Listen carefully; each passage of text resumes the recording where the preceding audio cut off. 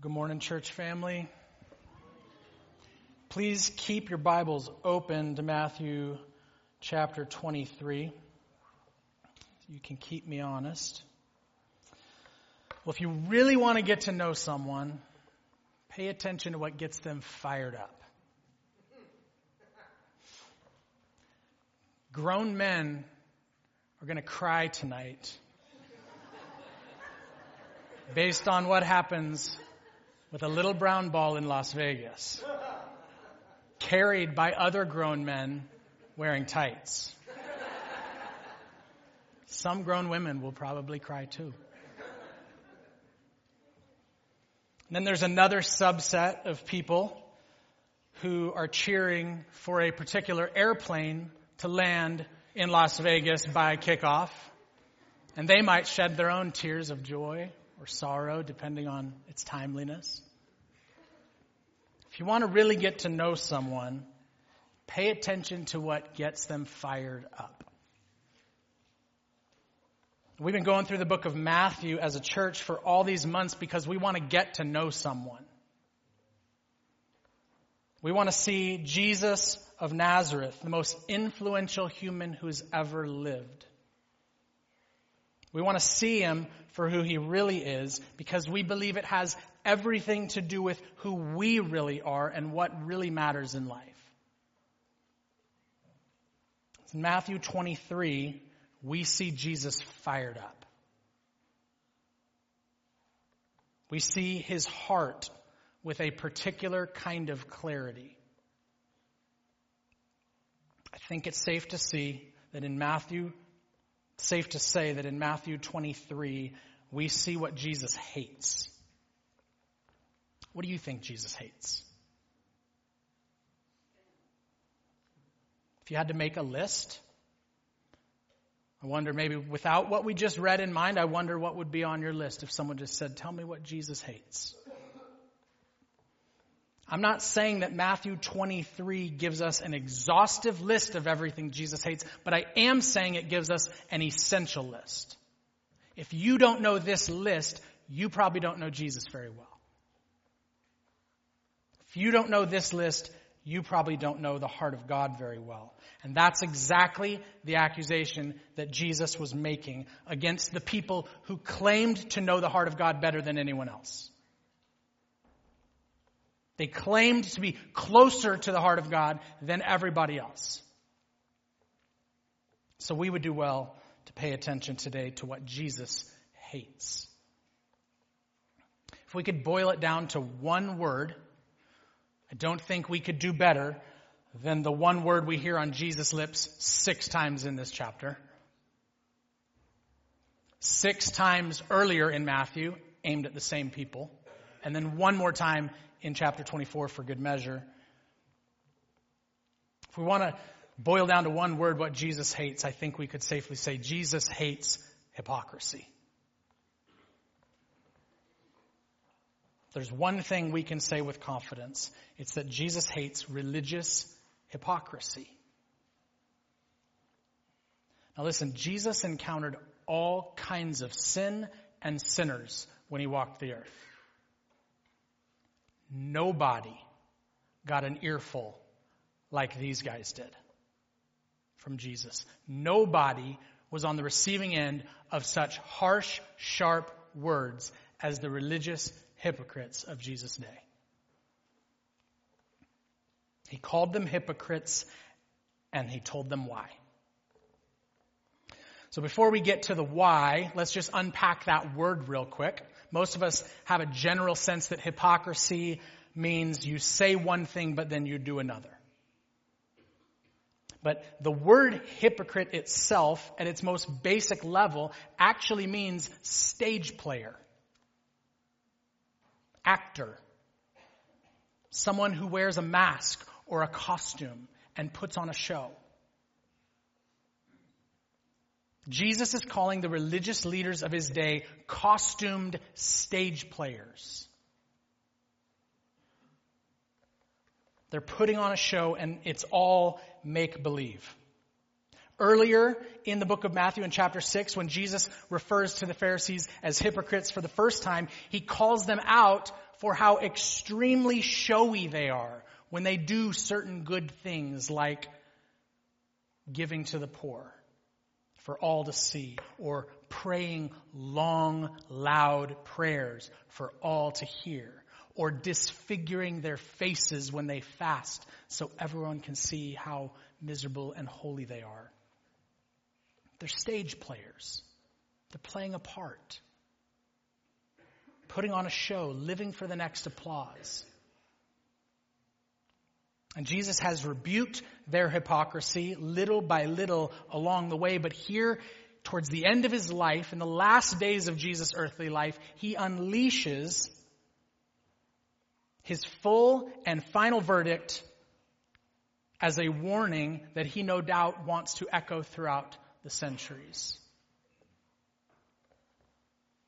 So, Lord Jesus, would you give us ears to hear? Now, I'm going to highlight 7 things Jesus hates, according to Matthew 23. We could probably parse out more than that, but 7 felt sufficiently faithful and ambitious. So 7 things that Jesus hates, according to Matthew 23. We'll move through the text and highlight them as we go. Look at verse 2. Jesus says, "The scribes and Pharisees sit on Moses' seat, so do and observe whatever they tell you, but not the works they do. For they preach, but do not practice." First thing that Jesus hates is when leaders don't practice what they preach. Now, this might actually be the first thing we think of when we think of the word hypocrisy. People whose words and actions don't line up. The scribes and Pharisees would teach people what the scriptures say at their best. They would do that. But then their lives were totally out of step with what they were teaching. When Jesus says, do and observe what they tell you, we understand that Jesus doesn't mean all the extra added stuff that they're adding to scriptures. All their man-made traditions and rules. You don't need to obey those. Jesus has already made that clear in the Sermon on the Mount. But to the degree that these teachers faithfully say what's already been said, as recorded in Scripture, listen to them. It's the Word of God. Actually, I think this is kind of important for us as a quick pause because we live in a day of cancel culture and way too many leaders that fall flat on their faces. And it can be hard to know what to think about the teaching we've received once we realize that the teacher was a hypocrite.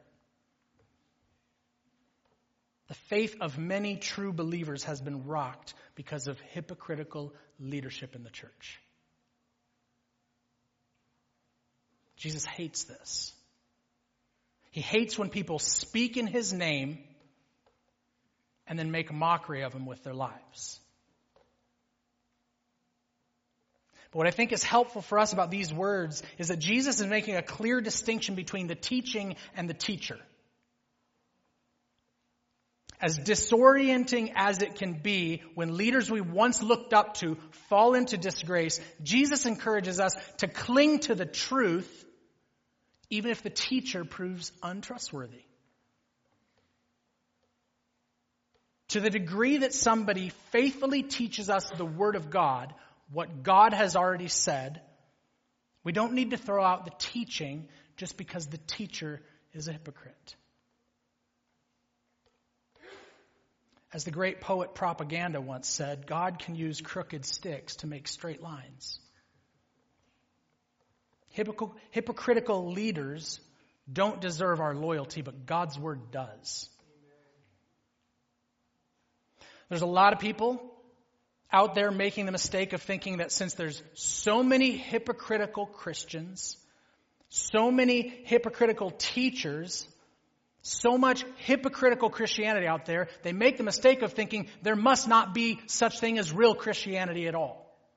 There must not be such thing as real Christians out there.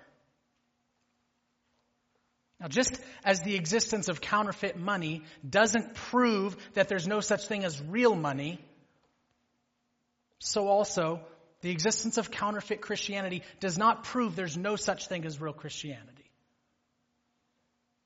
It just proves that we need discernment. That's what Jesus is calling his disciples to here. If you hate hypocritical leadership, you're in good company. So does Jesus. But don't miss this. In verse 3, Jesus not only says, look out for hypocritical leaders, he says, and don't be like them. That's the first thing Jesus hates. Second thing Jesus hates. Number 2, Jesus hates self-serving leadership. Now we're going to look at verses 4 through 10 here. I'm not going to read it all, but he highlights 2 components of self-serving leadership. First, he says self-serving leaders lay burdens on people, but they're unwilling to do anything to lighten the load. We know that the Pharisees had a long history of adding rules and traditions on top of God's word that made people's lives unnecessarily burdensome. They got mad at Jesus for healing people on the Sabbath because you're not supposed to work on the Sabbath. Don't try to be holier than the Bible. These guys' ministry was marked by weighing people down, burying them under guilt, and offering no way out from under it. That's not gospel leadership. That's not good news. Sin and guilt must be taken seriously, but when the solution offered is stop it, or do better, or do more, or try harder, honest seekers are left hopeless. And Jesus defies hopelessness. The other characteristic Jesus highlights of self-serving leaders is that they do everything they can to exalt themselves over everyone else. He says they do all their good deeds so everyone can see how wonderfully holy they are. They're giving, they're praying, they're fasting. He says their phylacteries and fringes are out of control, much like many of you. Phylacteries are these leather cases that they would put scripture in and then tie them around parts of their body. It was their way of trying to obey Deuteronomy 11, which said, take God's word to heart, bind it on your hands and between your eyes. Pharisees had a problem with figures of speech, it would seem. But anything that would set them apart as holier than thou, they were all for it. So their phylacteries were huge. They want to sit in the seats of honor wherever they go. They want everyone to know and refer to them with titles of honor.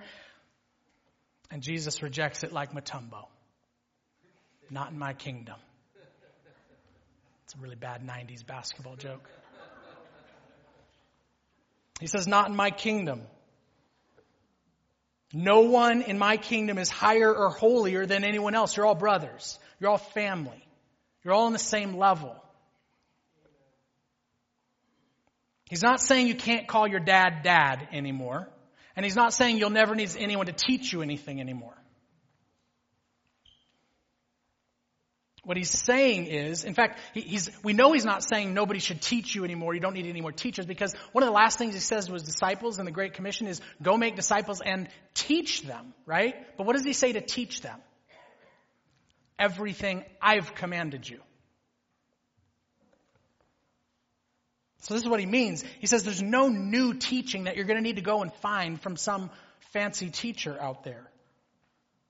There's no new truth out there that I haven't already embodied. If anyone tries to teach you things that I haven't already said, you shouldn't listen to them.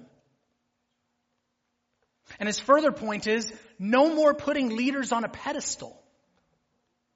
No more self-exalting, self-important leadership. You don't need another mediator between you and God. I'm that, Jesus says.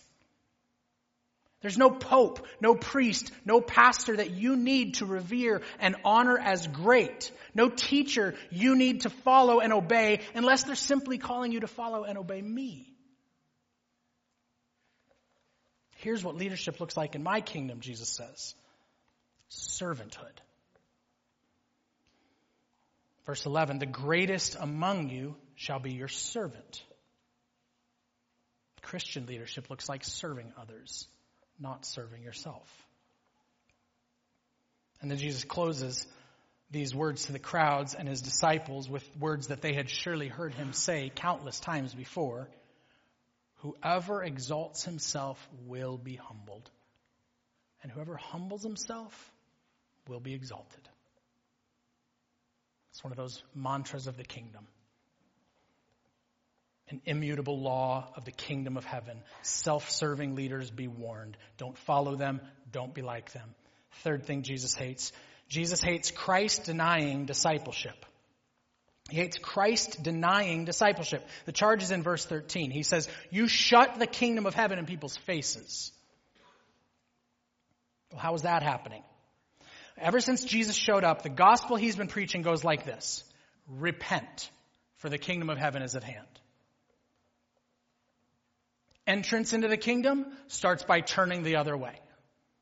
Starts by changing your mind. Starts by stopping going your way, trusting in your own righteousness, and turning and going the other way. That's entrance into the kingdom.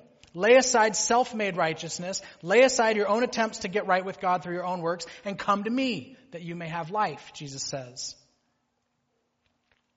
The scribes and Pharisees would not come to Jesus for entrance into the kingdom, nor would they repent from their way of righteousness.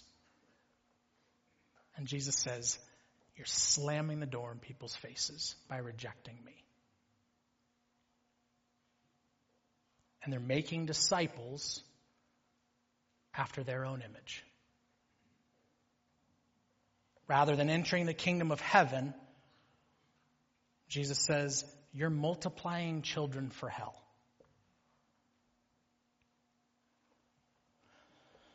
There are a million disciple makers out there, aren't there, friends, right now? Million disciple makers in our culture, in our world. Influencers, podcasters, preachers, authors, counselors, people with microphones, book deals, and followers. The question we must always ask whenever we are giving our attention to someone who claims they can help us is this person leading me to trust and treasure Jesus Christ more?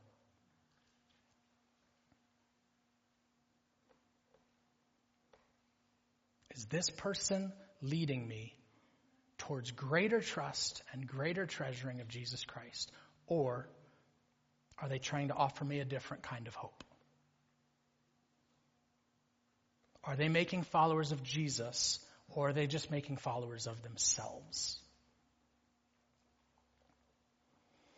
When we mistakenly hitch ourselves to Christ-denying disciple makers, we're in great danger of being led in the opposite direction of Jesus' kingdom.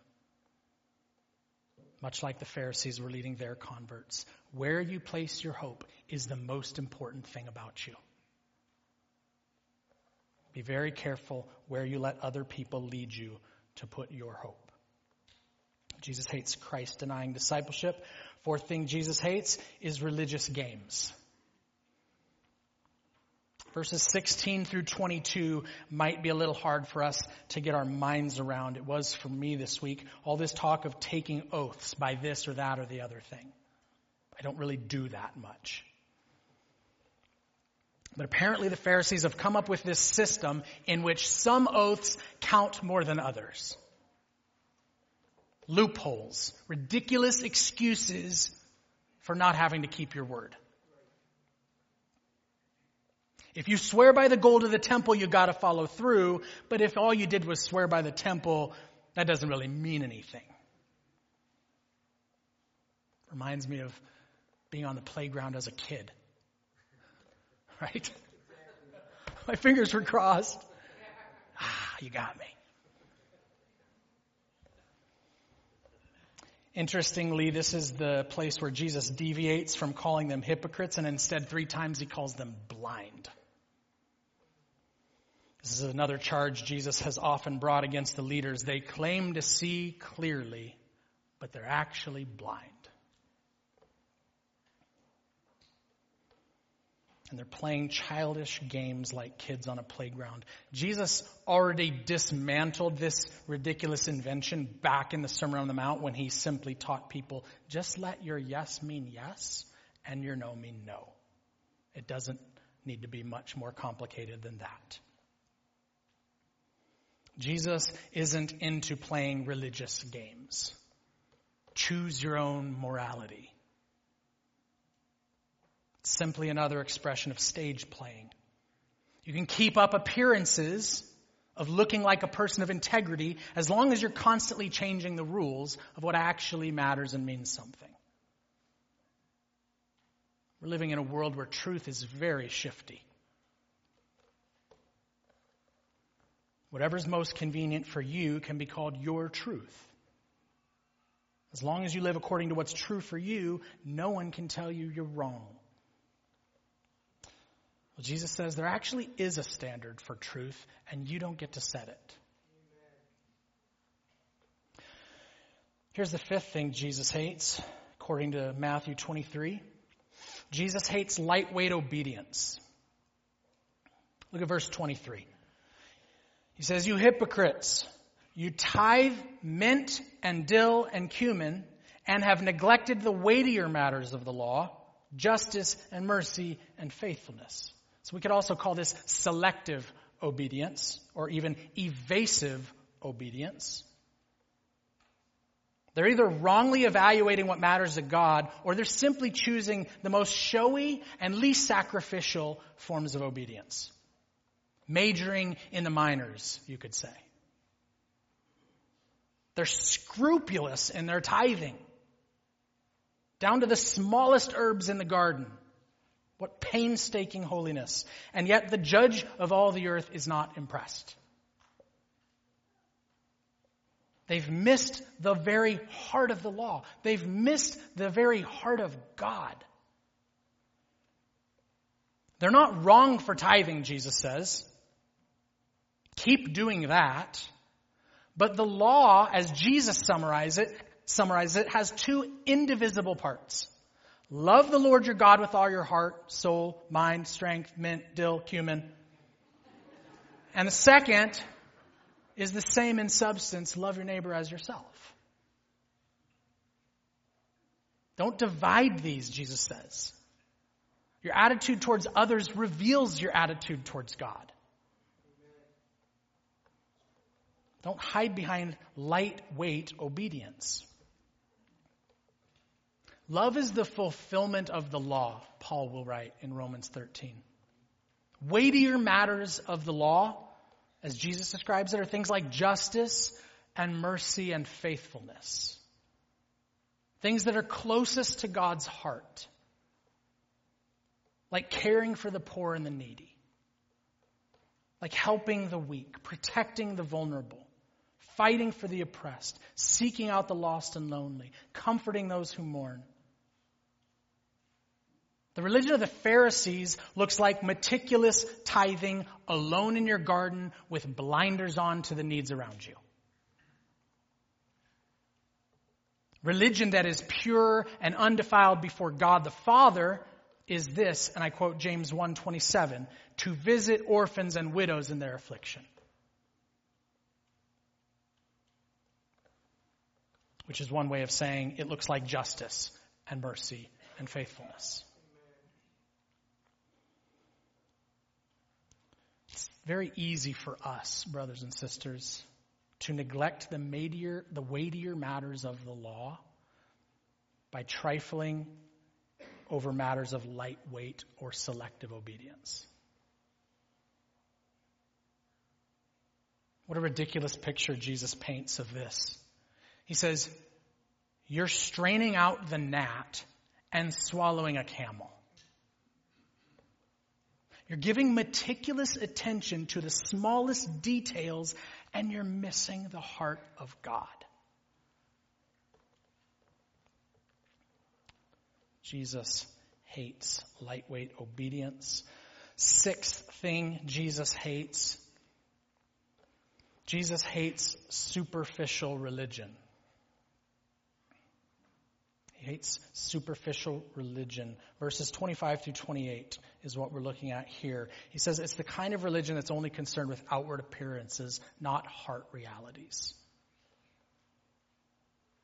Now, this is what every coffee shop I've ever been to does to me.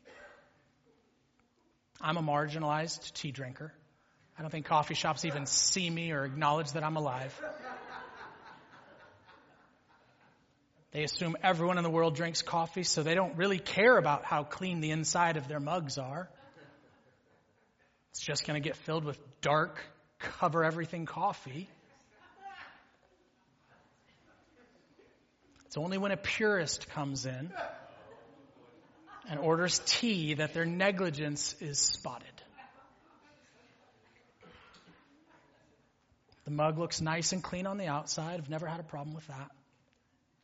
It's only when I lift it to my lips that I can see beneath the liquid gold these dark brown stains and smudges on the inside of the cup.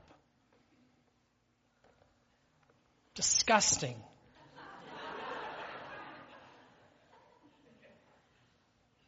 You're not clean, Jesus says.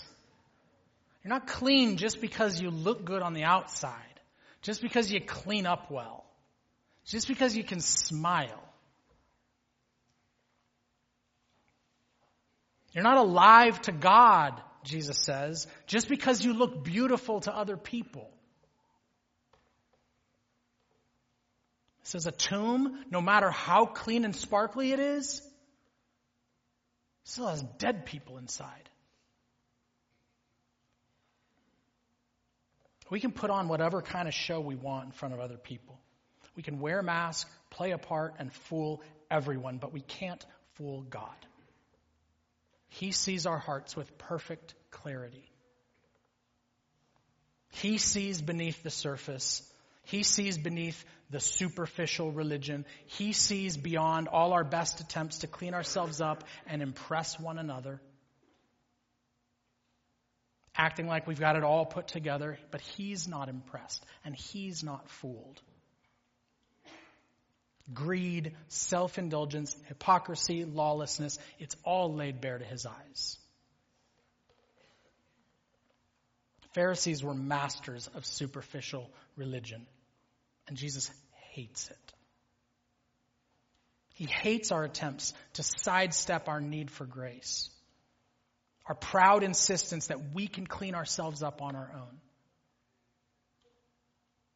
If we could actually clean up ourselves on our own, if we could actually make ourselves right with God by our own doings, then as Paul says in Galatians 2, then Jesus died for no purpose. The greatest mistake any person could ever make is thinking they can scrub themselves clean apart from Jesus. So Jesus hates superficial religion. Seventh thing that Jesus hates. Jesus hates I would neverism. I didn't really know what else to call it. Jesus hates I would neverism. I'm not going to read all of verses 29 through 36 again, but the gist of it is that Jesus says that the Pharisees would look back on the violent, idolatrous history of their people, and they would comfort themselves by saying, we never would have acted like that. If we were alive back then, we never would have killed those righteous prophets just for calling us to repentance. We never would have rejected God's word if it came to us so clearly. I would never. They were very confident in their ability to see the past with great clarity. All the while, as Jesus has pointed out repeatedly, they're blind to what's happening right in front of them. And they're blind to the part they are about to play in the ultimate shedding of righteous blood. And they're hiding behind I would neverism. They are playing a part in an unfolding drama, Jesus tells them, just not the part they think. They think better of themselves than they ought. There's something instructive in there for us, isn't there? We read the scriptures. We can see the past with a degree of clarity that can tempt us towards I would neverism, toward an overconfidence in our own wisdom or strength or faithfulness. We make much of ourselves and little of the grace of God, with without which, of course, none of us would be able to avoid the guilt rightly and the condemnation rightly deserved by the long line of hypocrites that we would otherwise find ourselves in. A more fitting attitude for those who put no confidence in themselves would be along the lines of what I heard an English preacher from like 500 years ago who once was standing and he watched a line of condemned prisoners walking to their death, and he simply said, "There, but for the grace of God, go I." He says, that would be me if it weren't for the grace of God in my life. That would be me if God's grace didn't show up and save me from myself. I'm the Pharisee. I'm the hypocrite. I'm the blind man who thinks he sees. Brothers and sisters, apart from the grace of God, I see nothing different or better in me than what we see in these woeful scribes and Pharisees. I've talked better than I've lived for years. My flesh is still tempted to preach what I don't practice, to try to make you think I'm better than I really am. I can be tempted to use my place of leadership for self-serving purposes, to make a name for myself and make sure that people look up to me.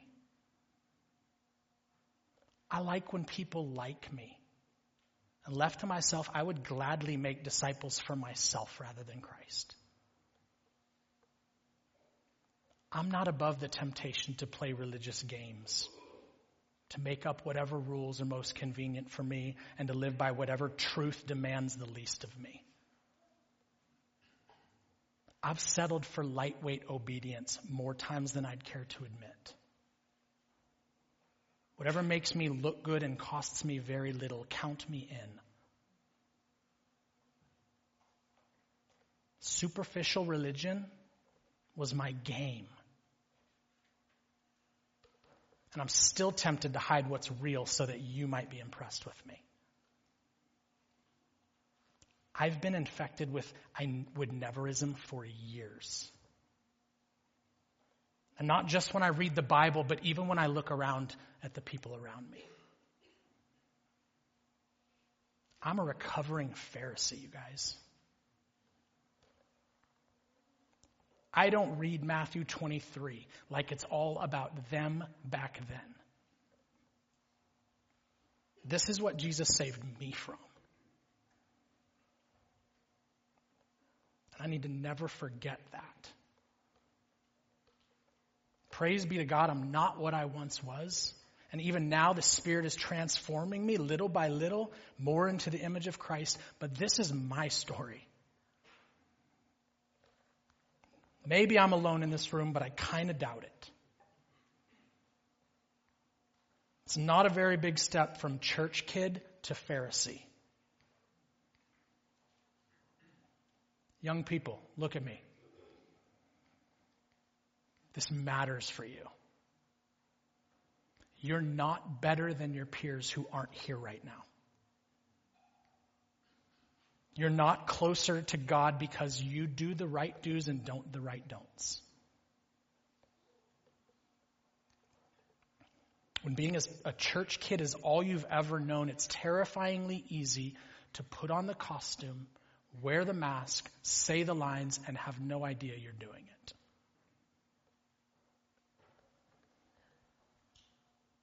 One of the other things Jesus said about religious hypocrites in another place is he quotes Isaiah and says, "They honor me with their lips, but their hearts are far away." They can say all the right things, but they don't really know me, and they don't think they really need me.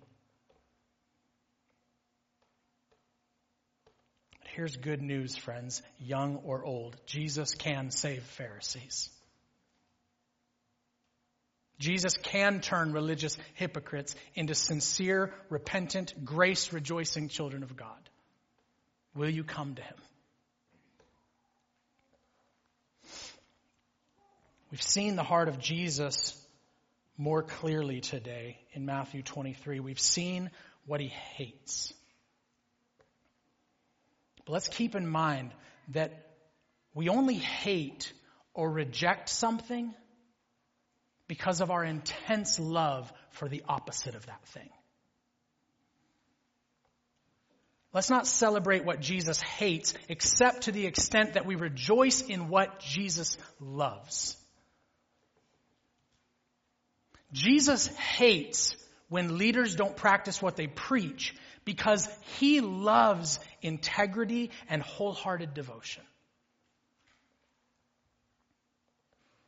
Because that's who he is as our leader and Lord. He perfectly spoke the words of God and he perfectly walked them out, even to the point of his own death.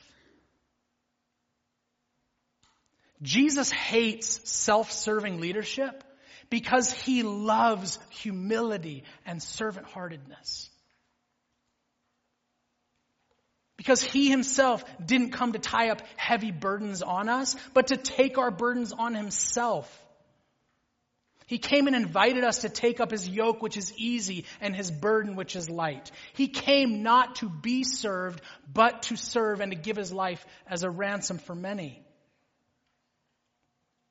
Jesus hates Christ-denying discipleship because he loves to give us himself and all that's his. He trades us his righteousness for our sin. He gives us his inheritance for our shame. He's not ashamed to call us brothers and sisters or to have us call his Father our Father. Jesus hates religious games because he loves the truth. He is the truth. All that ever came out of his mouth was truth. And he said, and it's the truth that will set you free. Jesus hates lightweight obedience because he loves justice and mercy and faithfulness. He came to proclaim good news to the poor, liberty to the captives, recovery of sight to the blind, liberty to the oppressed, proclaim the year of the Lord's favor. Jesus hates superficial religion because he loves transforming people from the inside out. He came to clean us of all our uncleanness. He came to give us new hearts and to put a new spirit within us so that we might walk in his ways. And Jesus hates I would neverism because he loves gathering repentant sinners to himself. Let's not miss the closing words of this chapter when Jesus turns his words to the whole of his people. Look at verse 37. O Jerusalem, Jerusalem, the city that kills the prophets and stones those who are sent to it. How often would I have gathered your children together as a hen gathers her brood under her wings, and you are not willing. This isn't Jesus having a mood swing. He's not like us, bouncing from one emotion to another. Jesus can experience righteous hatred for what's wicked, wholehearted love for what's good, and appropriate sorrow for what's lost, all at the same time in perfect harmony. And here at the end, we see Jesus' heart burning with compassion for his lost and wandering people. How often I would have gathered you under my wings, but you weren't willing. It's the burning heart of Jesus to gather his people to himself. And it's that burning heart that sent him from that conversation steadfastly on his way to a bloody cross just a few days later. Compelled by love, compelled by a motherly instinct to gather his children under his wings. Those who are willing. Those who are repentant. Those who are willing to take off their masks and stop hiding. Those who are willing to admit they can't scrub up their own lives themselves. Those who are willing to admit they're not enough and they need a redeemer. He's willing. Will you come? Jesus told a parable in Luke 18 about two men who tried drawing near to God. First one is a Pharisee, much like the one we've been looking at today. Jesus said the Pharisee came to God very impressed with himself, confident in his own righteousness based on all that he does. And the second man was a tax collector, a notorious, dirty sinner. And he came to God, and all he could say was, God, have mercy on me, I'm a sinner. And between those two men, Jesus says the tax collector goes home righteous that day. All he had was a repentant heart and a desperate cry for mercy, and that was enough. If that's all you have today, I have good news for you. You can go home righteous today as well. If you've never had a relationship with Jesus, let the words of that tax collector be the first words between you guys in a relationship. Lord, have mercy on me, I'm a sinner. If you've walked with Jesus for decades, keep coming to Jesus with empty hands. Keep coming to Jesus, hoping only in his mercy, not in what you've added to it. Trusting only and forever in the righteousness that comes through faith in Jesus, apart from what you do. Behold the heart of our Lord, friends. Do you see him? Do you love him? Do you love what he loves? Do you hate what he hates? There is none like him. We're going to close our service by taking the Lord's